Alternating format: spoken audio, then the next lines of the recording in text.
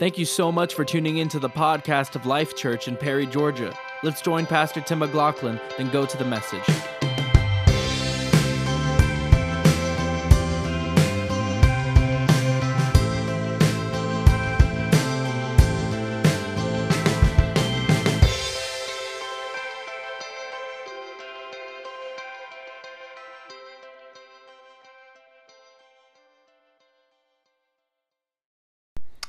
Praise the Lord. Hey, we're getting to the end of this Romans thing. We've been doing this since March of 2022. And as I'm recording this, we are just actually 11 days away from Christmas. But we are going to do our best to try to finish this by the end of 2022 so we can move on to something else in 2023. So today we're just going to jump right in there. We're going to get going. And we're going to start in Romans chapter 14, beginning in verse number 1 is where we're going to pick up. So if you got your Bibles, let's go to Romans 14. If you don't have your Bible, maybe you're like me. You like to listen to podcasts while you're driving down the road. I get it. Just hold on to the wheel. Keep looking forward. Stay in your lane. And I'll do all the reading for you. And we hope that it's a blessing to you. Let me ask the question. Have you ever argued with other Christians about whether it's okay for Christians to smoke or to drink alcohol? Have you ever had that discussion or that argument? These and many other issues have traditionally been referred to as disputable matters. I want you to understand that term, disputable matters. These are matters that different sects of Christians disagree on because Scripture does not speak decisively about them. Now, we could get into the whole alcohol thing, and I'll probably do that at some point, but we're not going to do it today. But when it comes to things like smoking, drinking alcohol, chewing tobacco, eating certain foods, watching certain movies, listening to certain music, these all become what we consider disputable matters. Some denominations and some Christians think some things are okay. Some would argue that they're not. But the reality is we cannot find anything decisively, anything concrete in the Word of God about them. Issues like adultery and theft are not disputable matters because Scripture is very clear about such matters. Things like fornication, things like lying, things like stealing, adultery, all of those things are very clear in the Word of God. The disputable matters to which people pay attention may change throughout history, but the existence of such matters is nothing new. So as we get into Romans chapter 14, the Apostle Paul begins a discussion about the disputable matters of his time. We know that Paul wrote this in around 57 AD. He's writing it to a church that's in Rome. What's going on in Rome at this time that people are arguing about? We do not know how much Paul knew about the inner workings of the church in Rome, so it's difficult to tell whether he is responding to information he had somehow gathered from the church, or if he is merely addressing issues that were what he considered generally important at the time. Regardless, the Apostle Paul obviously thought these issues were worth the discussion. Romans 14:1 through 15:13 deal with the important principles to guide God's people in dealing with these disputable matters. These are the things that cause conflict among believers, but such conflict is quite unnecessary, as we will see. Romans 14:1 says, "Receive one who is weak in the faith, but not to disputes over doubtful things." A weaker Christian is one who has unfounded scruples over disputable matter. In the context, they were often a converted Jew who still had issues about eating non-kosher foods or working on Saturdays.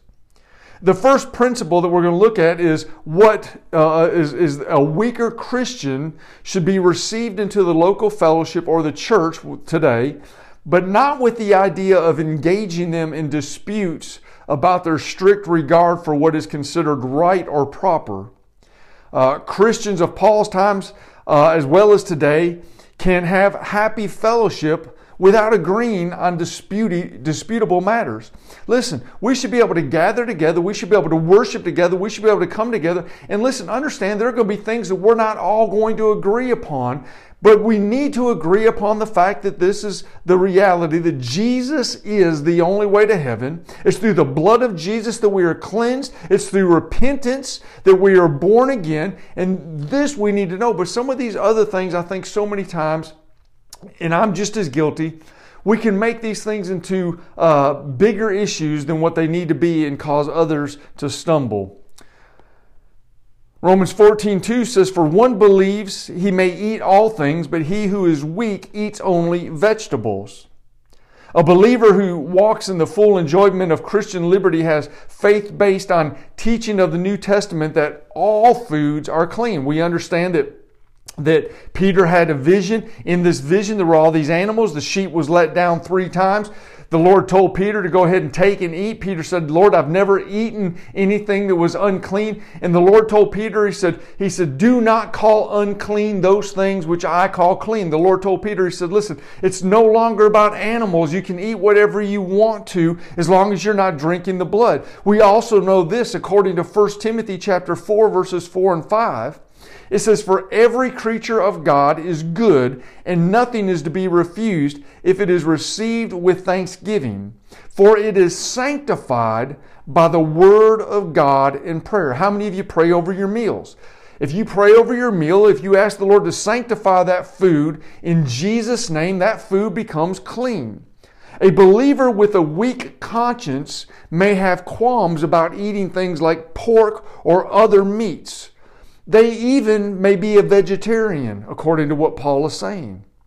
Romans 14:3 says, "Let not him who eats despise him who does not eat, and let not him who does not eat judge him who eats, for God has received him." The second principle is that there must be a mutual tolerance. The mature Christian must not despise the weaker brother or sister. Neither should the weaker brother or sister judge as a sinner someone who enjoys things like ham, shrimp, or lobster. God has received them into His family as a member in good standing. Don't judge people because of what they're eating. Judge people according to their relationship with Christ. Romans 14:4 says, "Who are you to judge another servant? To his own master he stands or falls. Indeed, he will be made to stand, for God is able to make him stand." The third principle is that each believer is a servant of the Lord, and we have no right to sit in judgment as if we were the master. It is before our one true master that each one stands approved or disapproved. One may look down on someone else with condescension, sure that they will shipwreck their faith because of their views on certain matters. But such an attitude is wrong. God will sustain those on both sides of the question. Understand, however, this does not eliminate all judging. Speaking to the Pharisees, Jesus said in Matthew chapter 7, verse 1, He told them, "Judge not, and you will not be judged," because the Pharisees were trying to judge other people that they were not sufficient enough. We remember Jesus telling the story about the Pharisee beating his chest and crying out to God and thanking God that he wasn't like the sinner sitting next to him versus the guy that was sitting next to him who had his head bowed and who was humble and was crying out to God and repenting. Don't judge, because you're going to be judged by those things. But when it comes to speaking to other followers of Christ, Jesus said this in Matthew 7:20.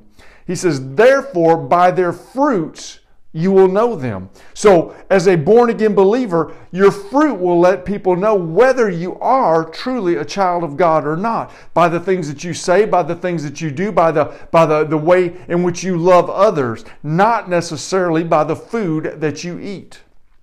Romans 14:5 says, "One person esteems the day above another, another esteems every day alike. Let each be fully convinced in his own mind." Some Jewish Christians still looked on the Sabbath day as an obligation. They had a conscience about doing any work on Saturday. In that sense, they esteemed one day above another. Other believers, however, did not share these Jewish scruples. They looked on every day alike. They did not look upon 6 days as secular and 1 day as sacred. To them, all days are sacred. My wife has a picture hanging in our bedroom, and I love what it says. It says that we don't know what a day will hold, but we know who brings the day. You know, listen, God gives us each and every day. I was just reading yesterday, and I don't know what his religious views, I don't know if he was a Christian or not, but I just know, based on what I know, he was a good man. He had impacted a lot of people. Coach Mike Leach died suddenly at the age of 61. He was 61 years old. That's not a whole lot older than I am. Died suddenly. He wasn't even sick. Listen, we have no promise for tomorrow. Each day should be considered holy and sacred. But what about the Lord's Day? What about the first day of the week? What about Sunday? Does it not have a special place in the lives of Christians? We see in the New Testament that it was on Sunday that our Lord and Savior Jesus Christ was resurrected. We also see that on the next 2 Sundays following his resurrection that Christ met with his disciples. We also see that it was the Holy Spirit that was poured out on the day of Pentecost, which was also a Sunday. So the Lord's Day, Sunday, does stand out in the New Testament in a special way, but rather than being a day of obligation like the Sabbath, it is a day of privilege. Released from our ordinary employment, we can set it apart in a special way for worshiping and serving the Lord. I know some people have to work on Sunday. I know some factories are open and a lot of restaurants are open on Sunday. But for the majority of the nation, we have off on Sundays, and it's a time to be able to go and to worship the Lord, to come to church. So we need to consider that as a privilege. Romans 14:6. He who observes the day observes it to the Lord, and he who does not observe the day to the Lord, he does not observe it. He who eats, eats to the Lord, for he gives God thanks. And he who does not eat to the Lord, he does not eat and gives God thanks. Again, here's one of those riddles that Paul likes to write. What he's saying is the one who observes the day in this verse is the Jewish believer who still has a conscience about doing any work on Saturday. It's not that he looks upon the Sabbath keeping as a means of obtaining or retaining salvation. It is simply a matter of doing what he thinks will please the Lord. Likewise, a person who does not observe the day does so to honor Christ, the substance, rather than the mere shadow of faith. Colossians chapter 2, verse 16 and 17 says, "So let no one judge you in food or in drink or regarding a festival or a new moon or Sabbath, which are shadows of things to come, but the substance is of Christ." One has liberty to eat non-kosher foods, bow his head, and give thanks to God. So does the other with a weaker conscience who eats only kosher food. Both ask the blessing from God upon that food, and in both cases, God is honored and thanked. So why should this be made the occasion of strife or conflict? Romans 14:7 says, For none of us live to himself, and no one dies to himself. The Lordship of Christ enters into every aspect of a believer's life. We don't live to ourselves, but to the Lord. I want to say that again, and I want to stress that. We don't live to ourselves, but to the Lord. We don't die to ourselves, but to the Lord. It is truly that what we do and say affects others, but that is not the thought here. Paul is emphasizing that the Lord should be the goal and the object of the lives of his people. Romans 14:8 says, For if we live to the Lord, and if we die to the Lord. Therefore, whether we live or die, we are the Lord's. Everything we do in this life is subject to God's scrutiny and approval. We test things by how they appear in His presence. Even in death, we aspire to glorify the Lord as we go to be with Him in heaven. Both in life and in death, we belong to Him. Romans 14:9 says, "For to this end Christ died and rose and lived again, that He might be the Lord of both the dead and the living." One of the reasons for which Christ died and rose and lived again is that He might be our Lord and that we might be His willing subjects, gladly rendering to Him the devotion of our grateful hearts. His Lordship continues even in death, when our bodies lie in the grave and our spirits and souls are in His presence. Romans 14:10 says, "But why do you judge your brothers? Or why do you show contempt for your brothers? For we shall all stand before the judgment seat of Christ." Because Jesus is Lord of all, and we all will stand in His presence, it is foolishness for Jewish Christians to condemn the brother or sister who doesn't keep the Jewish calendar or who doesn't limit themselves to kosher foods. Likewise, it is wrong for strong believers to show contempt to the weaker. The fact is that every one of us is going to stand before the judgment seat of Christ, and that will be the only evaluation that really counts. Paul says in 1 Corinthians chapter 3, verses 11 through 15, he says, "For no other foundation can anyone lay than that which is laid, which is Christ. Now if anyone builds on this foundation with gold, silver, precious stones, wood, hay, straw, each one's work will become clear, for the day will declare it, because it will be revealed by fire, and the fire will test each one's work of what sort it is. If anyone's work which he has built on it endures, he will receive a reward. If anyone's work is burned, he will suffer loss, but he himself will be saved, yet so as through fire." Romans 14, verse 11 says, "For it is written, As I live, says the Lord, every knee shall bow to me and every tongue shall confess to God." The certainty of our appearance before the Bema seat of Christ is reinforced by a quotation from Isaiah 45:23, where God Himself makes a strong affirmation that every knee shall bow before Him and acknowledge Him as the supreme authority. Romans 14:12 says, "So then each of us shall give an account of himself to God." So then it's clear that we will all give an account of ourselves, not of our brothers and sisters. I can't give an account for you. You can't give an account for me. I can only give an account for myself to God. We often judge one another too much and without the proper authority or knowledge to do so. Romans 14:13 says, "Therefore let us not judge one another anymore, but rather resolve this, not to put a stumbling block or a cause to fall in our brother's way."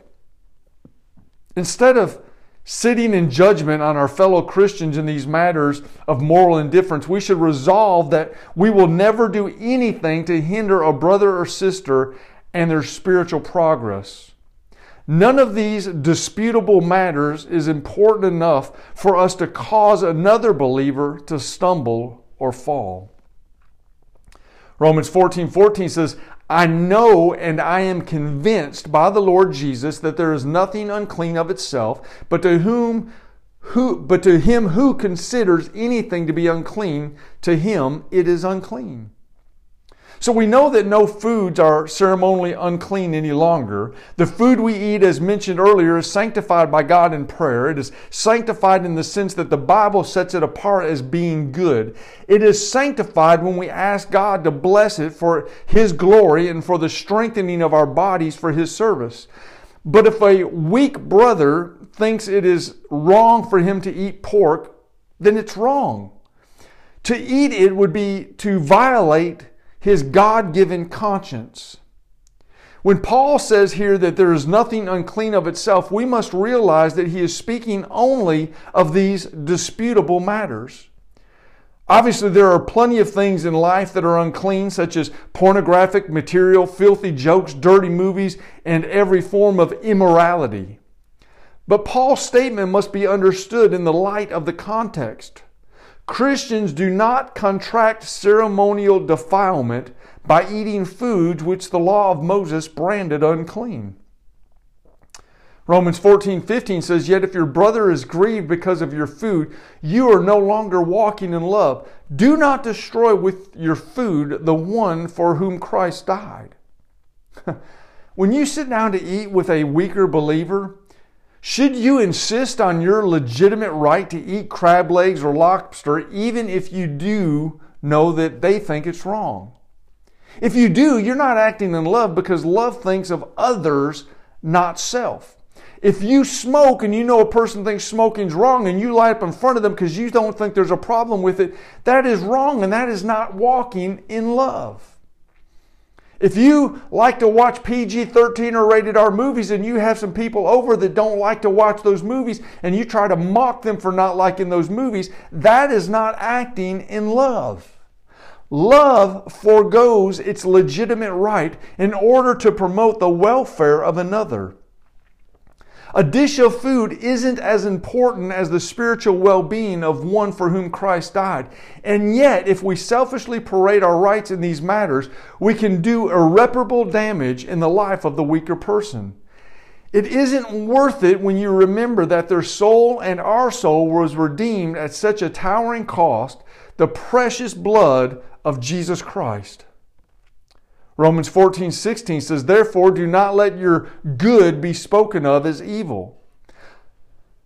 The principle here is that we should not allow these disputable matters, which are perfectly permissible in themselves, to give occasion to others to condemn us of our lovelessness.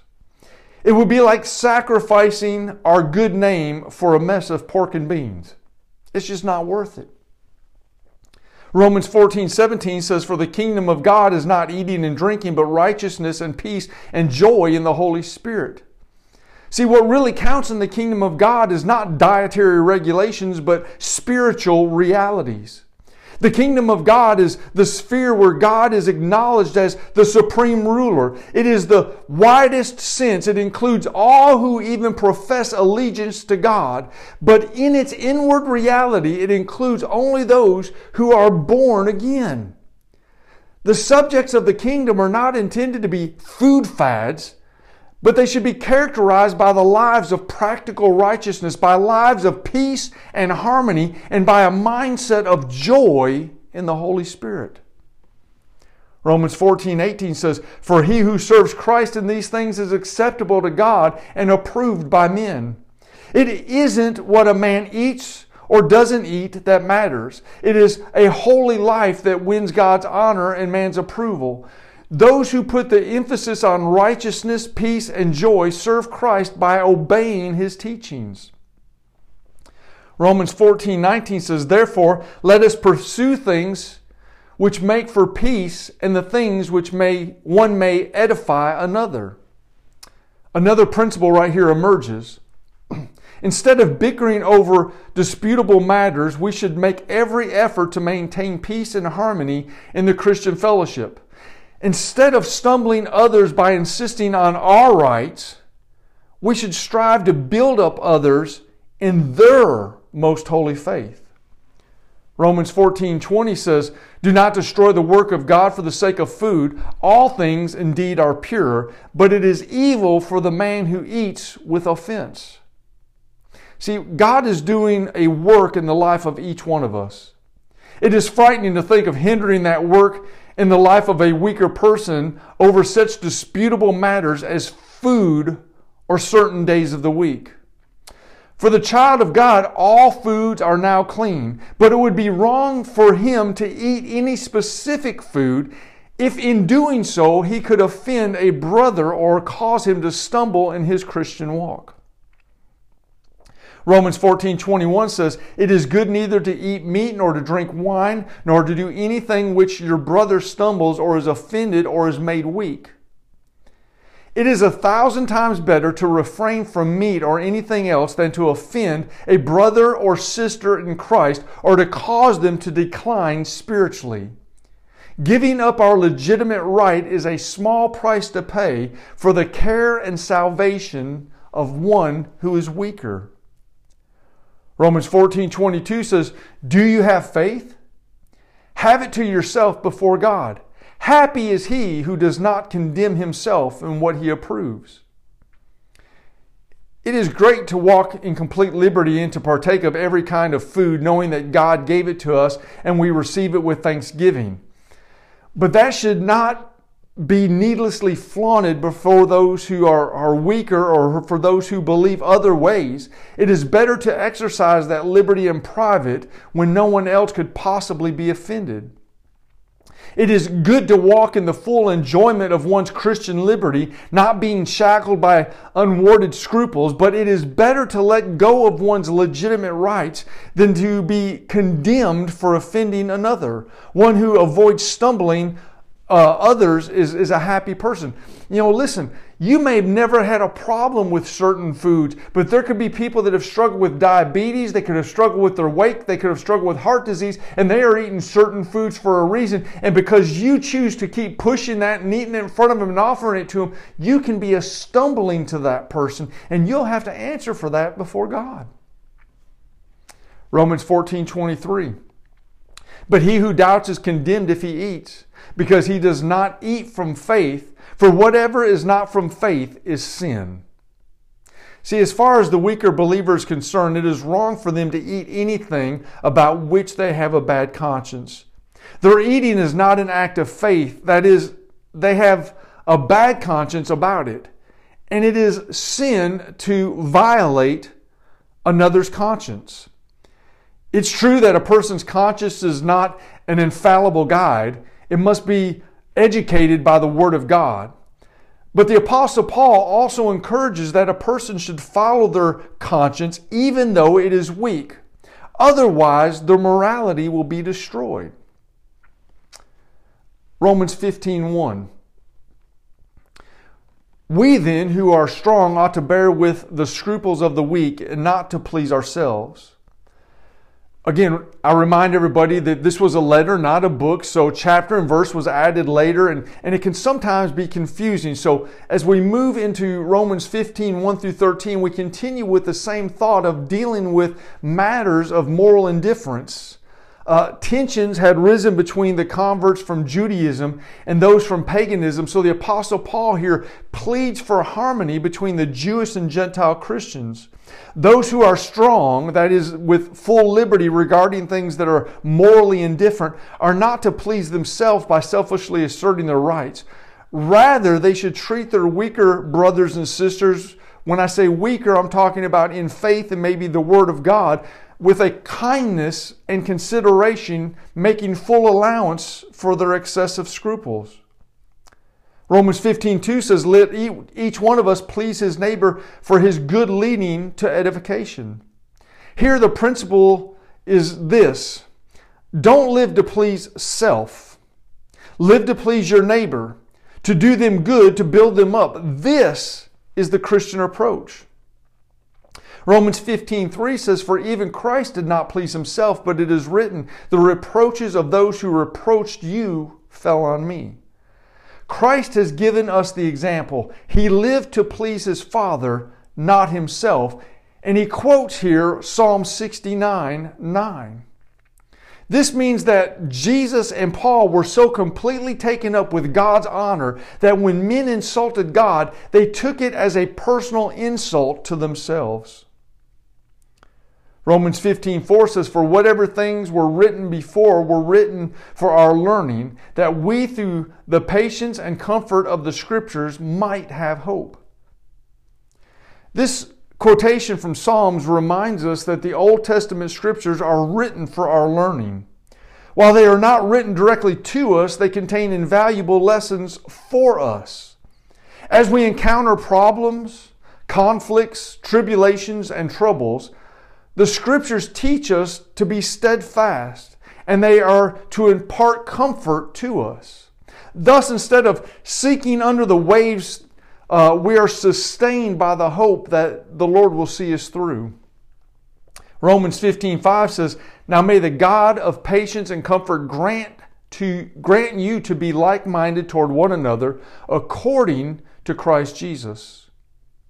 This consideration leads Paul to express the wish that God, who gives steadfastness and comfort, will enable the strong and the weak, the Gentile and the Jewish Christian, to live in harmony according to the teaching and example of Christ Jesus. Romans 15:6 says that you may, with one mind and with one mouth, glorify the God and Father of our Lord Jesus Christ. The result will be that the saints will be united in worship of the one true God and Father of our Lord Jesus Christ. What a great picture that is, to see saved Jews and saved Gentiles worshiping the Lord together in one mind and in one accord. Romans 15:7 says, "Therefore receive one another just as Christ also received us to the glory of God." Another principle emerges here from all of this. Despite any difference that might exist concerning disputable matters, we should receive one another just as Christ also received us. Here's the true basis for reception in the local church. We do not receive on the basis of denomination affiliation, spiritual maturity, or social status. However, we should receive those whom Christ has received in order to promote the glory of God. Romans 15:8 says, "Now I say that Jesus Christ has become a servant to the circumcision for the truth of God, to confirm the promises made to the fathers." Here in the next 6 verses, the Apostle Paul reminds us that the ministry of Jesus Christ includes Jews and Gentiles, and the implication is that our hearts should also be big enough to include both. Certainly, Jesus came to serve the circumcision, that is, the Jewish people. God had repeatedly promised that He would send the Messiah to Israel, and Christ's coming confirmed the truth of those promises. Romans 15 verses 9 through 12 says this, "And that the Gentiles might glorify God for His mercy, as it is written, For this reason I will confess you among the Gentiles and sing your name." And again he says, "Rejoice, O Gentiles, with His people." And again, "Praise the Lord, all you Gentiles, laud Him, all you peoples." And again, Isaiah says, "There shall be a root of Jesse, and who shall rise to reign over the Gentiles, in Him the Gentiles shall hope." Christ brings blessings to the Gentiles also. God purposed that the nation should hear the gospel, and that those people who believe should glorify God for His great mercy. This should not come as a surprise to Jewish believers, because it is so frequently foretold of in the scriptures that Paul quoted in Psalm 18:49, Deuteronomy 32:43, Psalm 117:1, and Isaiah 11:1 and verse 10. Romans 15:13 says, "Now may the God of hope fill you with all joy and peace in believing, that you may abound in hope by the power of the Holy Spirit." So the Apostle Paul closes this section with a gracious benediction, praying that the God who gives good hope through grace will fill the saints with all joy and peace as they believe on Him. Perhaps Paul is thinking especially of Gentile believers here, but the prayer is suitable for all mankind. And it is true that those who abound in hope by the power of the Holy Spirit have no time to quarrel over disputable matters. Our common hope, whether Jew or Gentile, is a powerful unifying force in the Christian life. Let us be unified and be an encouragement to all brothers and sisters from all walks of life.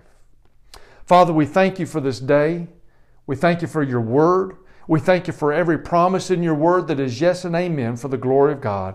I thank You for those that listen to these podcasts. I pray that they're an encouragement to them, that in them they find some hope, some strength, and some faith. Lord, go with them, keep them safe and protected. This holiday season, may we always remember the reason for the season: Christ Jesus our Lord. Father, we love you and we thank you. In Jesus' name, amen. God bless you. Have a great week. Talk to you soon.